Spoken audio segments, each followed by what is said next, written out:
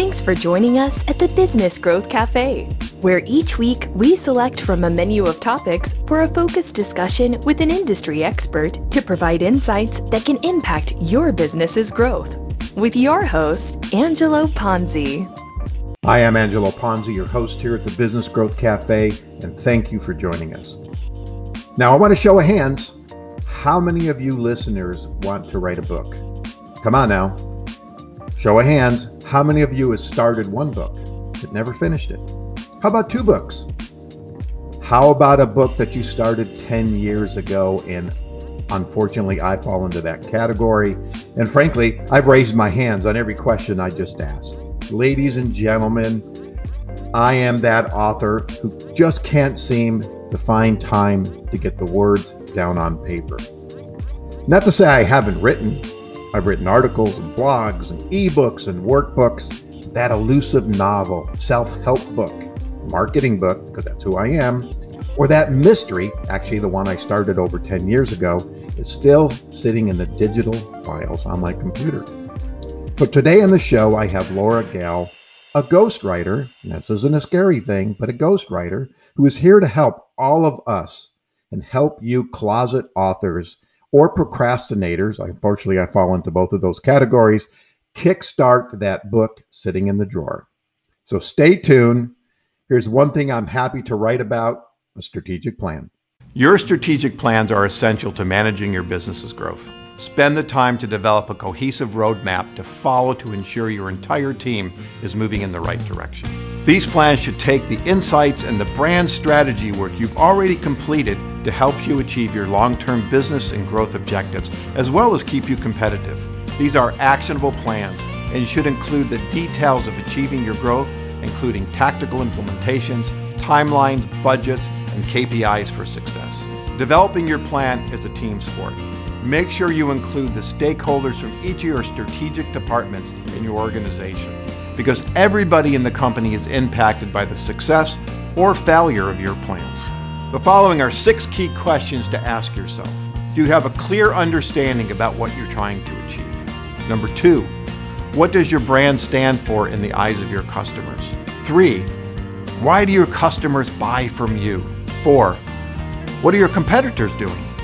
And 5, what is your approach to sales? Where are your opportunities for revenue coming from?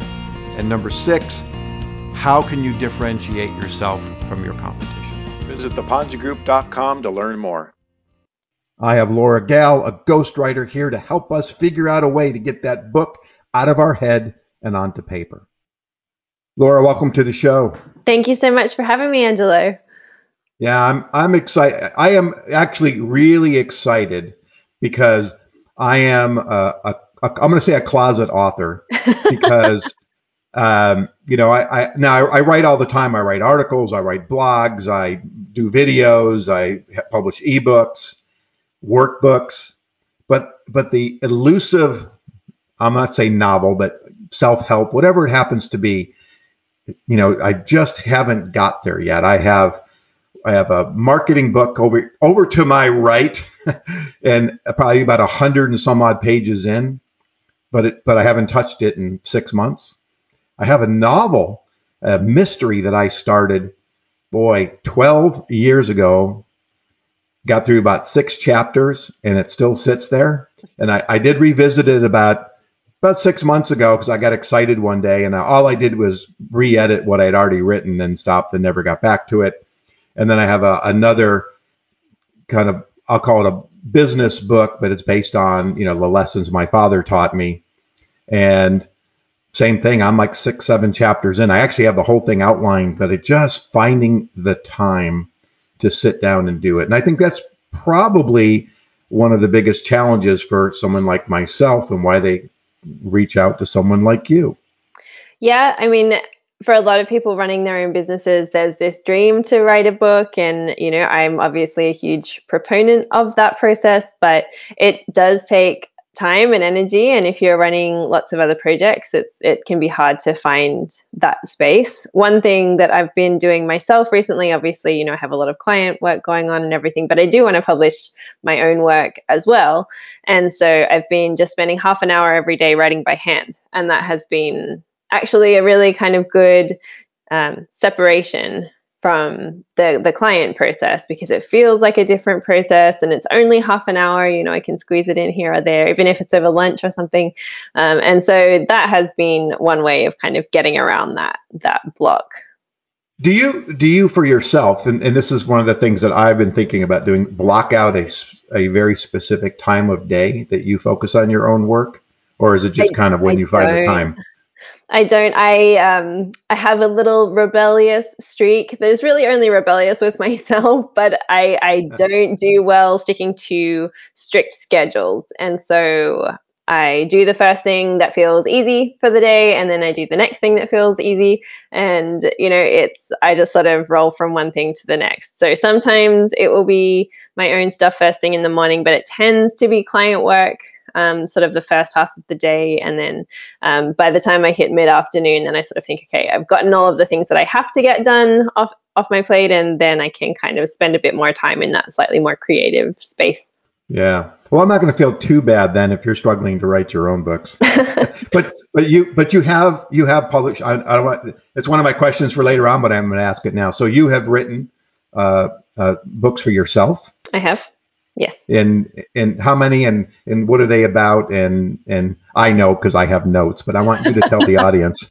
Well, I've published 2 so far. I'm working on my 3rd at the moment, and I have an agent who's cracking the whip over my shoulder for that one. So that's a little bit of extra motivation.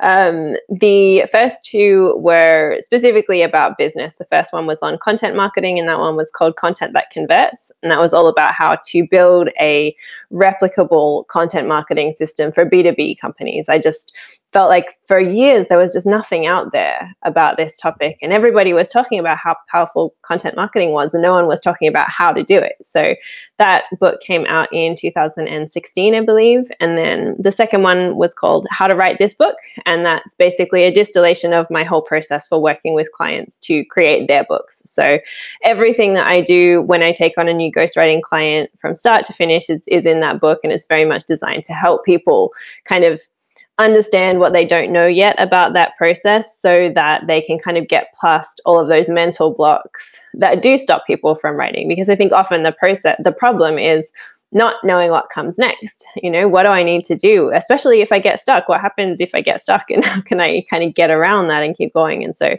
that book is very directed at solving those problems. Well, it's interesting. And by the way, you just sold a copy because as soon as we're done, I'm going to go buy one. But when I started to write my mystery, my oldest boy is a writer, and he's written a book, and he's in the process of writing another book. But that's how he makes his living. But so he said, "Oh, you've got to do this, you've got to do that." And so I must have like 9 books that I was trying to juggle and figure out the best process. And I think I might have confused myself more than maybe just getting it down on paper. And because that's how I write when I write articles, I just get it down. Then I go back and I re-edit and fine tune. But for some reason with the book, I get stuck or I get lost in the process. I think there's a lot of head trash that comes out with books, because we sort of really value books in our culture. We really sort of hold authors up on a pedestal. And it's funny because, even now with self-publishing, that process is so much more accessible, but there's still something there in kind of your self-perception that has to tweak a little bit to say, this is something worth talking about. It's a story worth telling, and I've got to, sit down and prioritize my own interest here, and that's not something that we're necessarily very good at. Right. When you talk to someone who wants to do a book, I think part of it would have to be, I'm going to say, besides the procrastination and other things that drive, someone to pick up the phone to call you. But how much do you have to be a therapist to deal with someone who maybe is self-doubting that what they have to say is worth saying? It happens on most projects that there's a conversation about, is this really valuable? Am I just stroking my own ego? Is there a space in the market for this? People, I think, get partway into a project. It's usually about a third of the way through, and they start to think, what if it's not what I hoped it was going to be? What if it's not? What if nobody likes it? Basically, and that conversation is always about why you have something valuable to say. And I really believe that each of us, especially in the business world, have really valuable lessons to share and really important insights to share. And I think, my kind of mission is always to get those lessons out in the world, because it can really facilitate a lot of other people to kind of create the lives that they want if they have access to all of these hard-won lessons from people who have gone before them. And so I really think, even if there are other books in your genre or on this topic, nobody has had your particular experiences. Nobody has come from your background. People don't have your same perspective. And so there will be readers for what you have to say, and you will say it in a way that resonates with people who maybe have never been able to kind of get what other books have been talking about. Mm-hmm. Well, yeah, and that's a great point, because, when I talk to other marketing people and when I meet them, so I mentioned earlier, I belong to these kind of networking groups, and I sit in these meetings, and there might be 30 people in the room, and there's 7 marketers. And so I always, it's like, how do I differentiate myself? What do I do? And then when I talk to them, I realize that we have very, very different backgrounds, even though we both have the, in quotes, marketing title. And so that perspective, and I think that's what I was trying to bring to my, quote unquote, marketing book. And I think where I got lost in the process and as I started getting beyond. So I like to look at the business in a holistic view from standpoint and address that. But I started getting the areas that I know they're important. I know how to talk about them, but I don't actually know how to do them. I'm not an accountant. And so when I started getting into the finance world, I started getting really lost. And then I thought, okay, who's going to read, the marketing guy's book on finance? But there is a finance component. So, so really interesting. So I have all these questions, but you keep saying things, and I just want to go down the path. So one of the things about people start to write a book, and now there's that part about getting it published, and I'm kind of skipping the whole process, and we're going to come back to that. But you said agent, and you said self-publishing, and I think that's what a lot of people struggle with. I know that a friend of mine has written several books. He's always self-published. This last time around, he went through one of the named publishers, and he actually didn't maybe get the traction he had hoped. And he did a better job when he was just self-publishing. What's your thoughts on that? I think there is always room for both models. I come out of the traditional publishing world. I worked as a publicist for several years in one of the big 5 publishing houses. And so I am pretty familiar with that process. And I think for a lot of people, self-publishing is just an amazing platform. It gives you so much control over the process. You really get to make the project what you want it to be, and you don't really have to adjust it at all for anybody else's considerations. And if you're writing it about your business, that's really, really valuable. The lead times in traditional publishing are very long, and you really can't make use of the book in the interim, going from when you finished writing to when it's actually available for sale. Often there's 18 months, 2 years before you're really able to make use of it. And so if you're writing it to grow your business, that's just dead time. So self-publishing really takes care of that. I have self-published my first 2 books, and most of my clients have self-published. A couple of people have been offered book deals after completing the projects, and they've gone ahead with those just because it kind of opens up a new range of opportunities. But it does mean that you sort of have to be willing to compromise on title and cover design and the publication timeline.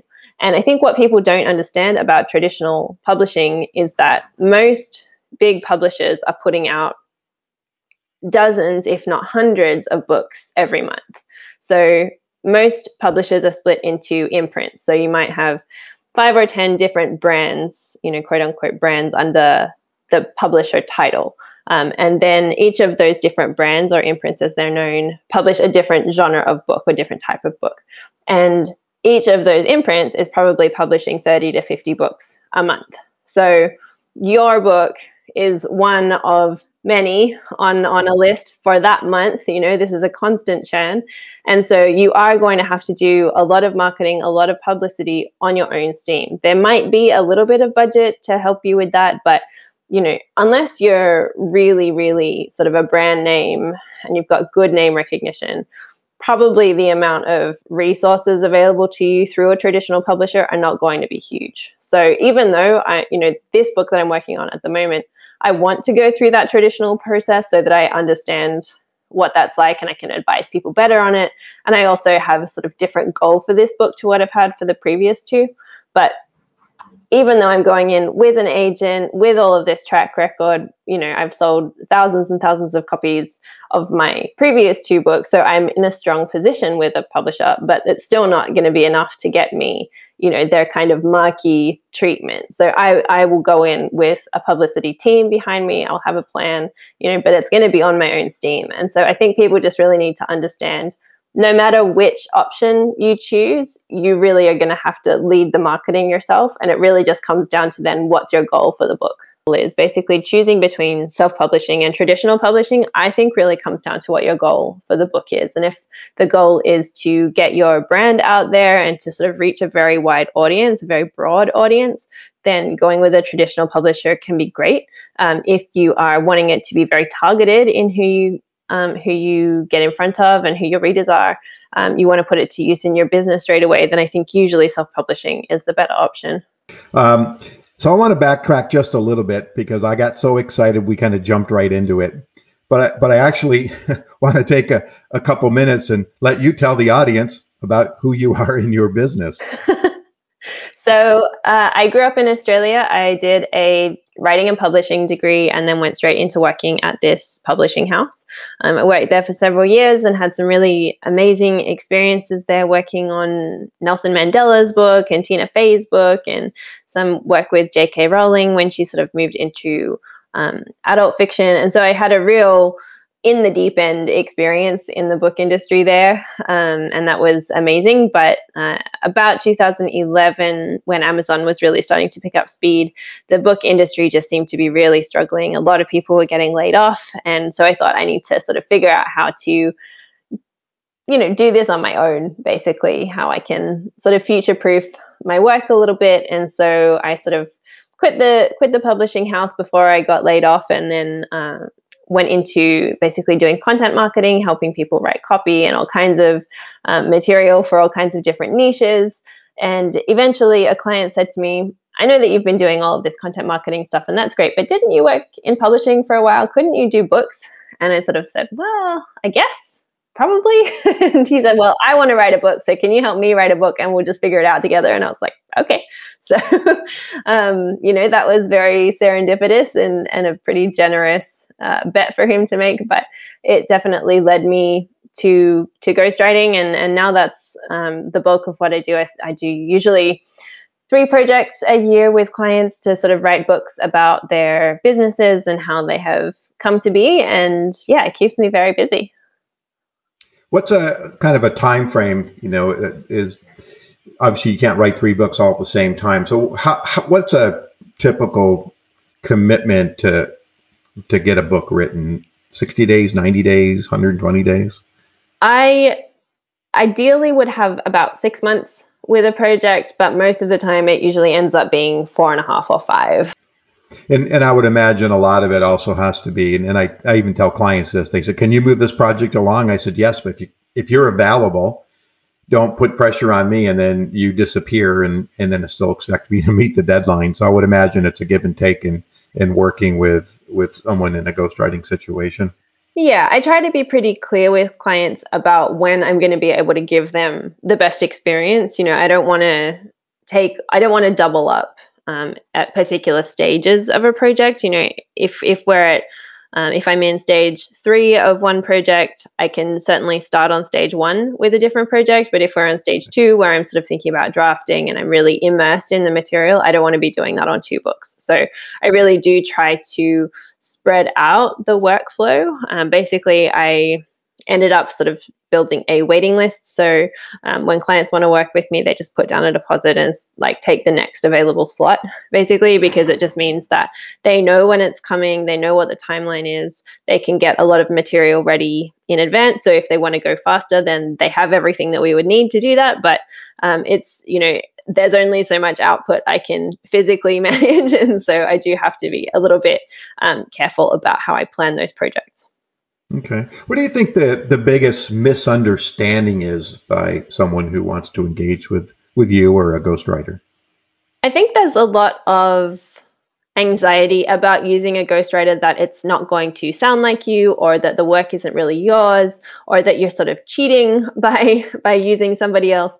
I really disagree with that. Obviously, I think, you hire other experts in your business all the time to help you. You get somebody to help you with your taxes, you get a designer to help you with your website design. You're hiring people all the time, and I really think it's the same with writing. The job of a ghostwriter is to take your words, your message, your brand, and just capture that on the page. They shouldn't really be at all in the story. When your reader is going through the book, they should think, wow, I can really hear Angelo on the page here. I can hear his voice in my head as I'm reading. That's my ultimate goal for every book, is that it sounds exactly like the client and that nobody would ever know the difference. So that's, I think, the biggest anxiety that people have. And it's really one of the things that I spend a lot of time making sure that we get right. Well, it's interesting you say that. I mean, I know so one of the books that I had started, I think I mentioned my son is a writer, so I engaged with him, and so he was generating some of the content, and I always struggled with the idea that it wasn't me writing it, and certainly he knows me, so he captured my voice, but mentally, I had this thing in the back of my head that it really wasn't me, and parts of that was maybe ego and things like that. So I think I can imagine a lot of people struggle with that. It's like, I want to get it done. I don't have the time. And if I engage with somebody, then to your point, cheating to get the book out. And I could definitely see and experience how people could wrestle with that. I think, though, that you've gone through all of this experience. You have earned all of these stories, and I'm not injecting anything that you haven't told me. The first part of the ghostwriting process is to spend quite a lot of time just talking through all of the material that you want to cover. So together we would lay out what the strategic purpose of the book is, and then we would go into building an outline so we have a plan to work from. Then we just do a lot of interviews based on that outline. And so I record all of those conversations. And so as much as possible, that material is verbatim what the client has said. So, it is them. It's just in a different format. It's, if they were presenting it, it's sort of like they're almost reading the audiobook before it's been edited. They're just telling me the information and I'm just capturing it. So it is very much them. They're just not the ones putting it, typing it onto the page. Sure. Well, it's interesting you said, kind of recording an audio and having a conversation. So actually one of my books, I think I mentioned, is kind of like life lessons from my father. And I was back home, back east for a family reunion, and I was sitting at a friend's house that I hadn't seen, and I was waiting to get taken to the family reunion. And all of a sudden, I just started thinking about my dad, who had passed about 12 years earlier, and he was a plumber. And so I started working with him when I was like 12 years old. And so I started thinking of stories. So I literally picked up my phone and I started recording my thoughts, which I later turned into a podcast. And so people heard the podcast and they said, oh, you should write a book. This is really interesting and funny. And so that was the inspiration to take it further and to, recapture those stories. And, a lot of times what we think is funny isn't necessarily other people think is funny. So, but that was the foundation for that. And I like that idea of talking it out and working from there, because again, it's a stream of consciousness. I mean, I give a 1 hour webinar on marketing, which I actually recorded one not too long ago, and I turned it into a podcast because, it was really educational, and instead of me going back and trying to recreate it, it just took some editing to get it out there. And to your point, I could turn that into some kind of, ebook or something if I wanted to. Yeah. What are some of the other steps? And is there typically, you started talking about, meeting with the client, getting the content, getting the idea of the direction and the stages. So is there kind of a building block approach that you take? And I'm really for pure understanding and how this process works? Yeah, I think building blocks is a pretty good analogy. I really want to start every project with a very clear understanding of what the client wants the book to do in their business. Is it for leads? Is it for brand recognition? Is it, there's all sorts of goals that you might have. But if I can understand that upfront and understand how it's going to fit into the existing marketing ecosystem of your business, then that's going to give me a lot of clarity about how we work through the process. Something that we talk about very early on is the marketing. I think, people often delay beginning the marketing until very late in the process. And I really want people to start very early in the process. It takes time to build momentum about something. And, if you've got 4 or 6 months of promotional lead time before the book is available, I want that to be used. So that's kind of the early conversations about how that's going to happen. And then we go into, as I said, building an outline. Then we go into interviews. Once the interviews are done, I sort of take all of that material, go off into my little writer cave and turn all of that into a draft. So it's, something that's cohesive and has a narrative structure, and it's easy to consume. And then once that's complete, then I come back to the client and say, okay, let's go through some editing. Show me where things need to be tightened up, where things are missing. If there's anybody that we can interview to add sort of depth to this. And then once the editing is complete, then we can go into getting it ready for publication and then get it ready to launch. Okay. So I'm looking at my bookshelf, and I've got skinny books. I got thick books. I've got, things that are like 500 pages and stuff that's 100 pages. What is kind of some rules of thumb that if you want to, have a book and leverage it, and that's going to be my next question, how people leverage it, but leverage it for public speaking or building, thought leadership. But is there kind of a minimum, the book needs to be minimum of 100 pages or 115 pages? Is there any kind of guidelines and the kind of word counts that people need to think about? It depends a lot, obviously, but I usually would aim for about 200 pages, which is, usually in the range of 40 to 45,000 words. That amount of content indicates to people that you are an expert, you know what you're talking about, but it's still accessible. Once you sort of start going past the 300-page mark, people start to feel a bit daunted. It's a lot to read, and 200 pages, if you're focused, you can get through that in a weekend, and that's, it's pretty easy to consume. And so I think that's kind of the sweet spot where people can see just how much experience you have, really come to think of you as an expert on this subject matter. But it's not so big that they think, oh, that makes me feel tired. Yeah.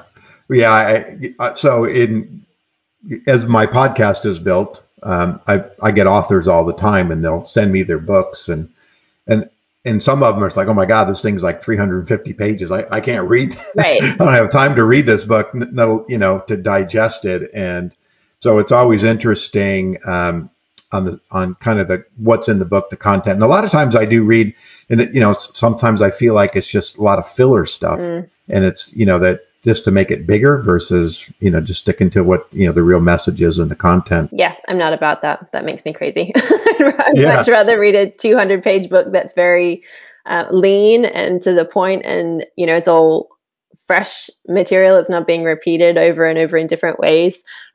Repetitive books like that, I would just put down and sort of throw across the room half the time. So I try not to write those books. Yeah, well, I appreciate that. I was doing some work on some website copy for a client the other day, and they asked me to go through their existing websites and, boil it down. And when I gave them the copy, it was, I think it was like a little less than 5 typewritten pages. And they said, well, there was a lot of content on the website. How did you boil it all down? I said, honestly, 60% of it was just constantly being repeated on every page, and to the point where, and it was long, and frankly, it turned me off. Except that was the job, so I had to read it. But I mean, I read it on one page, I read it on the other page, and that's certainly not going to get you where you need to go. Yeah, I think you just have to have respect for your audience. They're not dumb. They're going to see that it's repeated. And I think, you have to expect that people are going to want a high standard from you. So I think you got to deliver that. What do you find when people come to you as kind of their motivation? Just, I want to be an author? Or is it really about leveraging it for business and thought leadership and doing presentations? What do you find?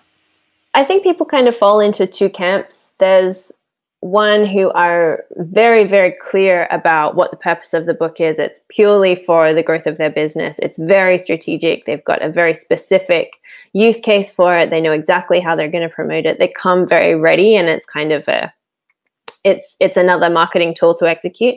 And those books tend to be much more how to do something. They're very focused on process. They're very, you could give it to somebody and that reader could go ahead and reproduce the result. On the other hand, there are people who are much more interested in their legacy, and they're wanting to, be an author and, have their work recognized for sure. But they're much more interested in sort of documenting how they did what they did, what they've prioritized, and sort of showing, what they've achieved. And I think, that's also a very powerful way for people to learn. It's just much more story driven. It's much more personality driven.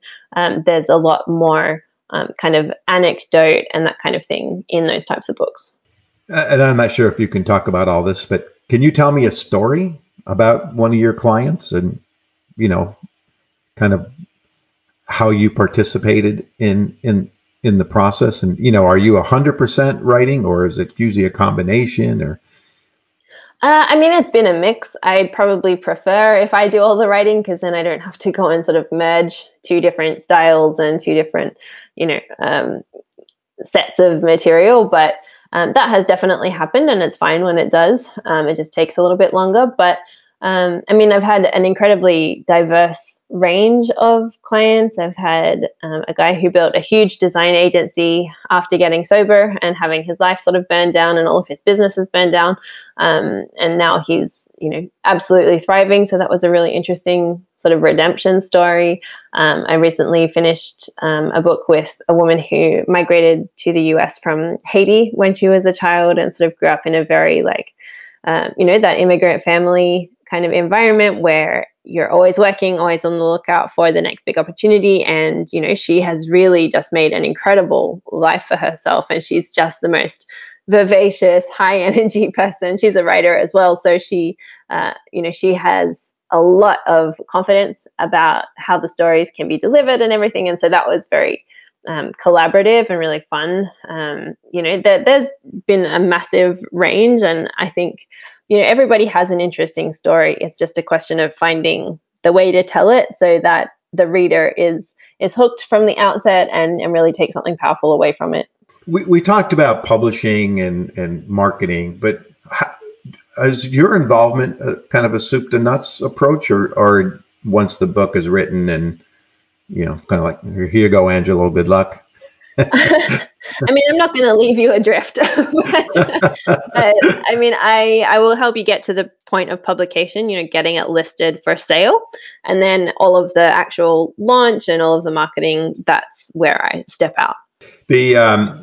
So I have to ask, of course, when we start thinking about publishing and self-publishing, I listen to people talk, I published my book on Amazon. Hey, I published my ebook on Amazon. It's that seems to be a huge venue to launch a lot of self-publishing authors. Mm-hmm. Are there others? There are many others. One platform that it's quite a high standard. This platform, you've got to really get everything exactly right. But it's called Ingram Spark. They list the book on every online sales platform. Many in-store, like at physical stores, will pick up books that have been listed with Ingram Spark. They list it in libraries. They give it to wholesalers. So if you're wanting to sort of go beyond the Amazon sandpit, then I would really recommend Ingram yeah, as I say, they're demanding, and you've got to be diligent about getting all your files right and everything, and give yourself a little bit of time to list with them. But I think it's worth it for the breadth of coverage that you get. Now, part of it is the ability to write. I think hope my listeners don't start sending me negative emails, but not everybody can write. It's very true. And so, part of that writing skill, and I think that kind of takes it out of it when they hire someone like yourself.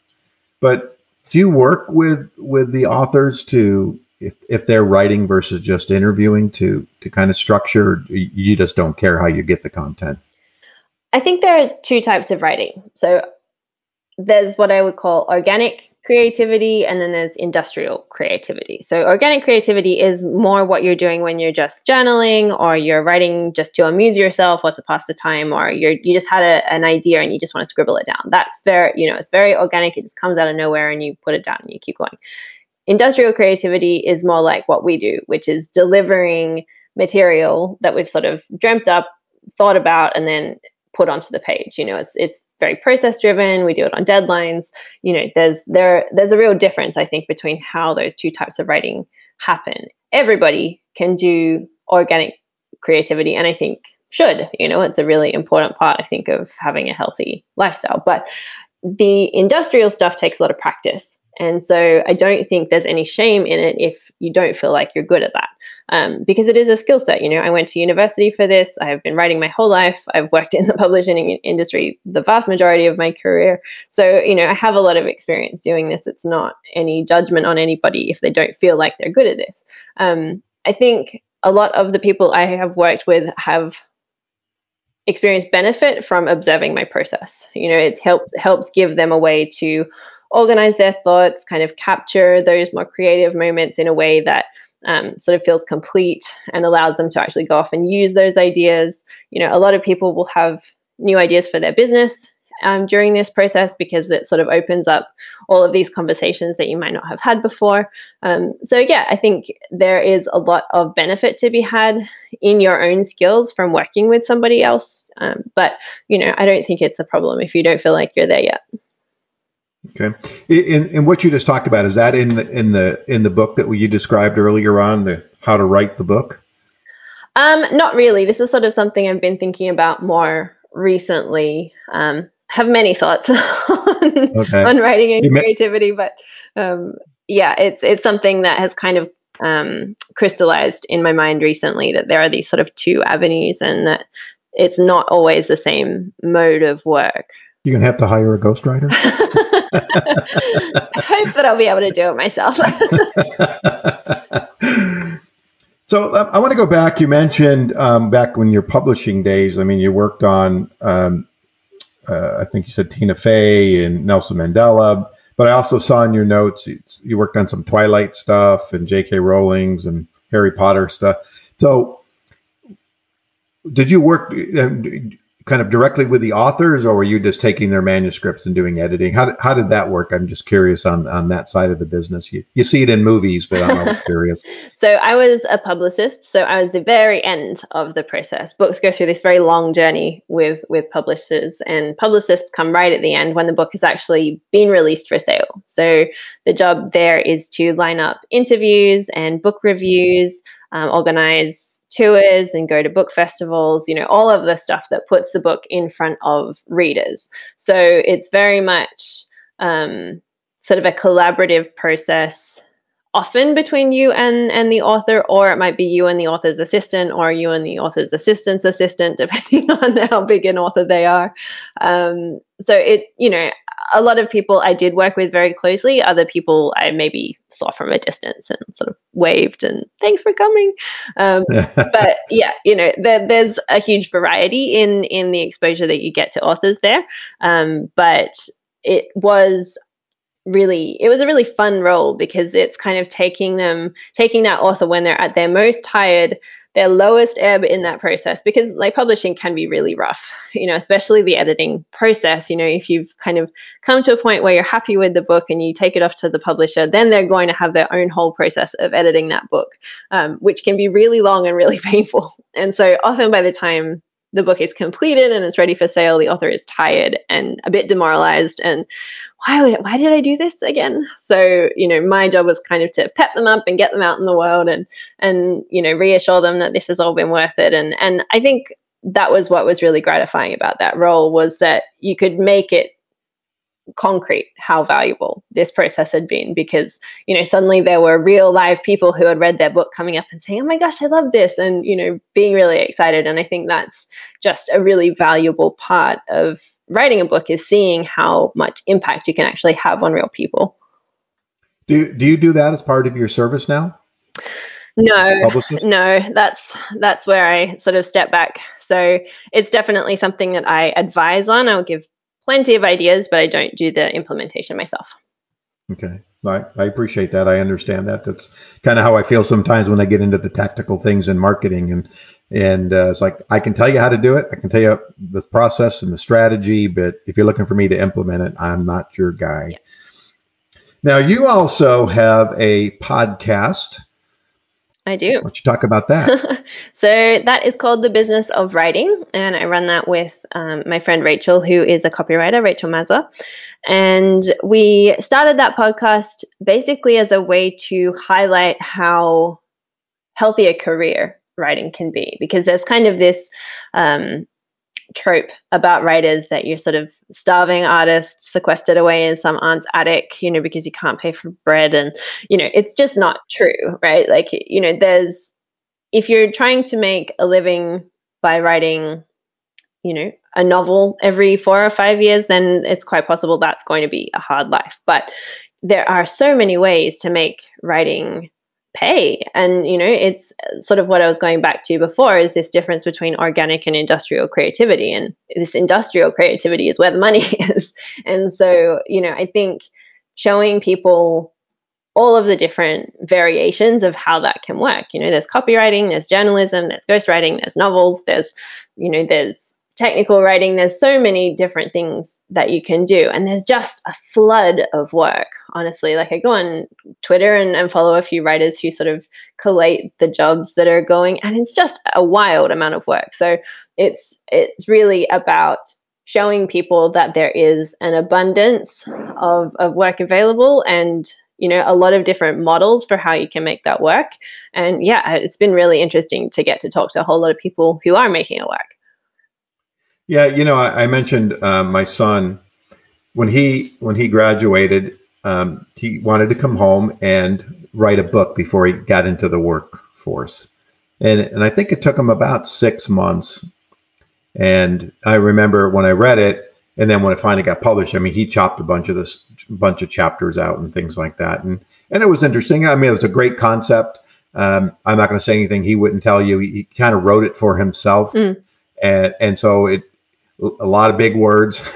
It was actually, some people struggled. I have a family member who's a voracious reader, and she struggled through it. But it was a really interesting premise. And ultimately, actually, some of the things he talked about in the book ended up becoming true. Not that he was predicting anything. It's just kind of the way technology went.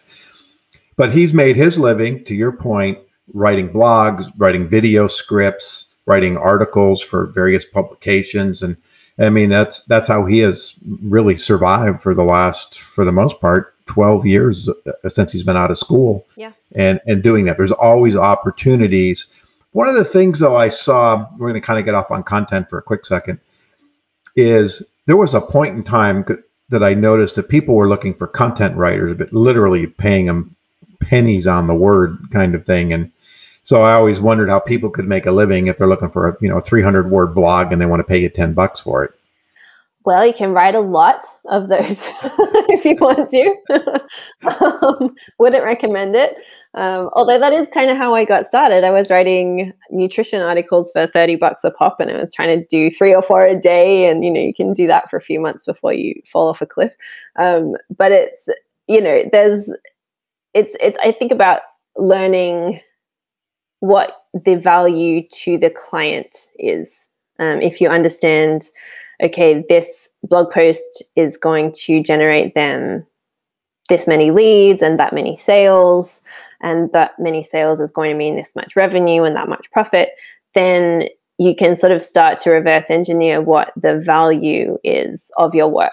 And that does take being willing to have those conversations with clients, being able to say, okay, so working backwards, what's the point of this piece of content? What's it trying to sell? If it's trying to sell a product, or if it's trying to educate people, like what's the lifetime value of a customer to you? What does it mean for you to sell a product?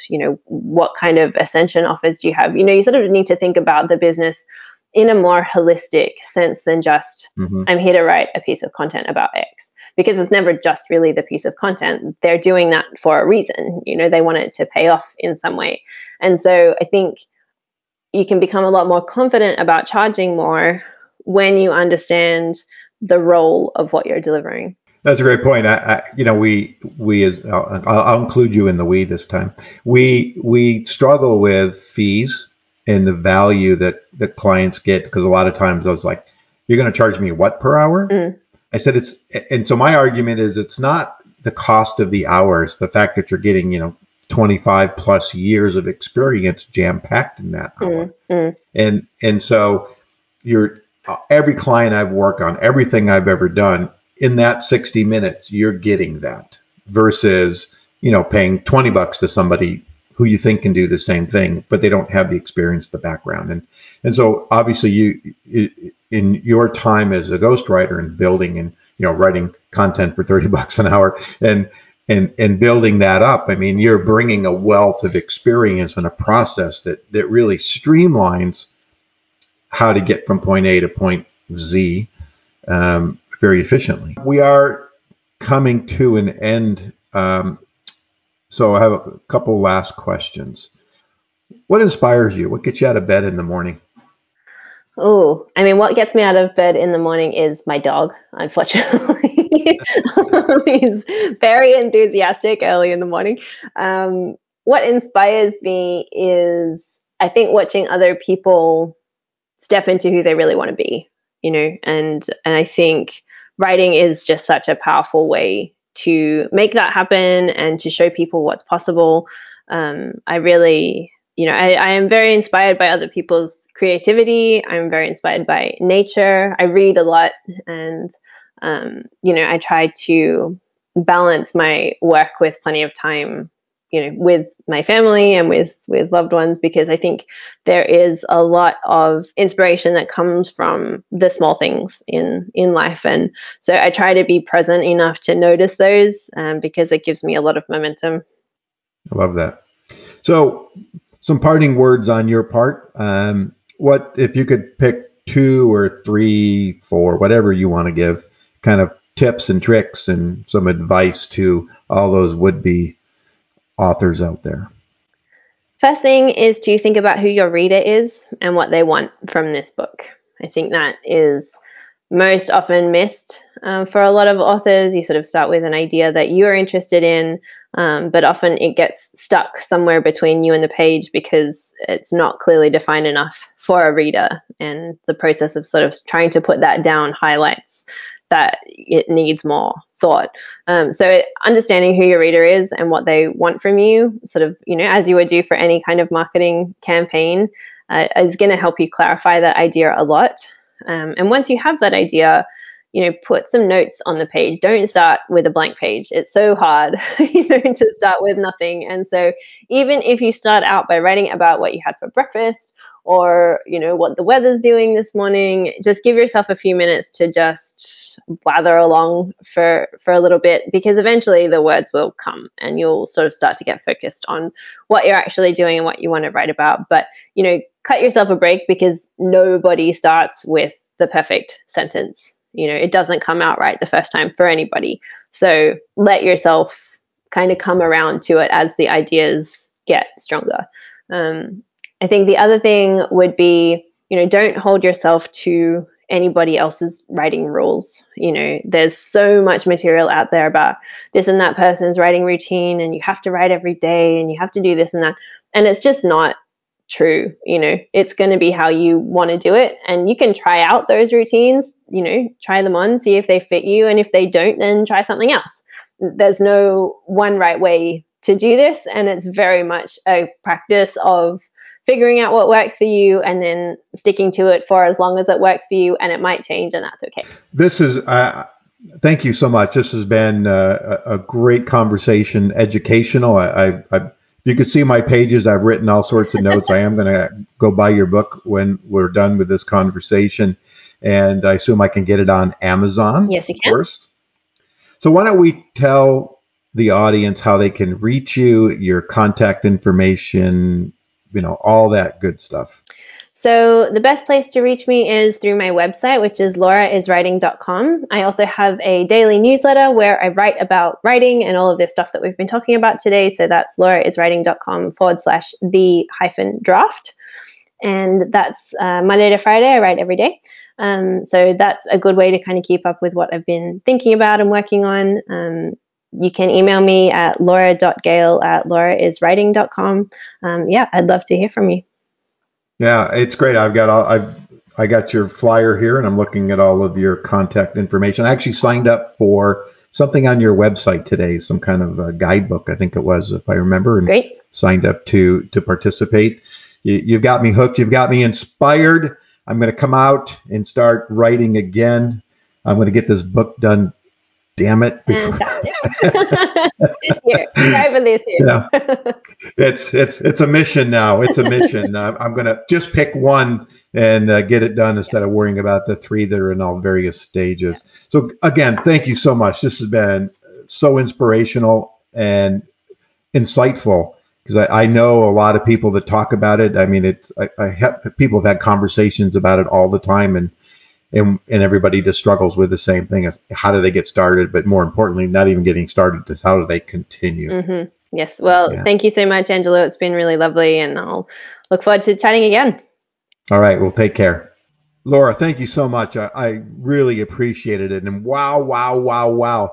You listeners just got an education, extremely valuable education in ghostwriting and books and promotions and marketing. This was, I can't even tell you how excited I am about this episode. For me, it's personal. And again, I got an education, so I hopefully you did as well. My company, the Ponzi Group, provides consulting, interim, and fractional marketing and leadership services with a focus on the strategic and analytical side of marketing. We take a holistic approach to driving business growth. Consider us your marketing architects. We use research to gather the necessary insights from your customers, prospects, the competition, and the marketplace to develop fact-based approaches to building effective and efficient growth plans.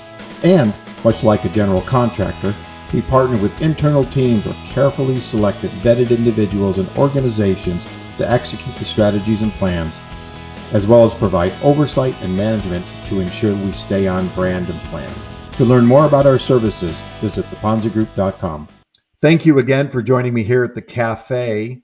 And if you are a subscriber, thank you very much. And please let others know about this show and the great content, like frankly, you just heard today. You can go to thebusinessgrowthcafe.com. You can go to iTunes, Google, Spotify, Pandora, Amazon. Any place you can listen to podcasts, you can listen to this show. And I want to thank you for doing so. Join me here next week at the Business Growth Cafe. Thank you for listening to today's discussion at the Business Growth Cafe with your host, Angelo Ponzi. Take a moment to subscribe to this podcast and visit our website at www.businessgrowthcafe.com. Read Angelo Ponzi's blogs at www.theponzigroup.com.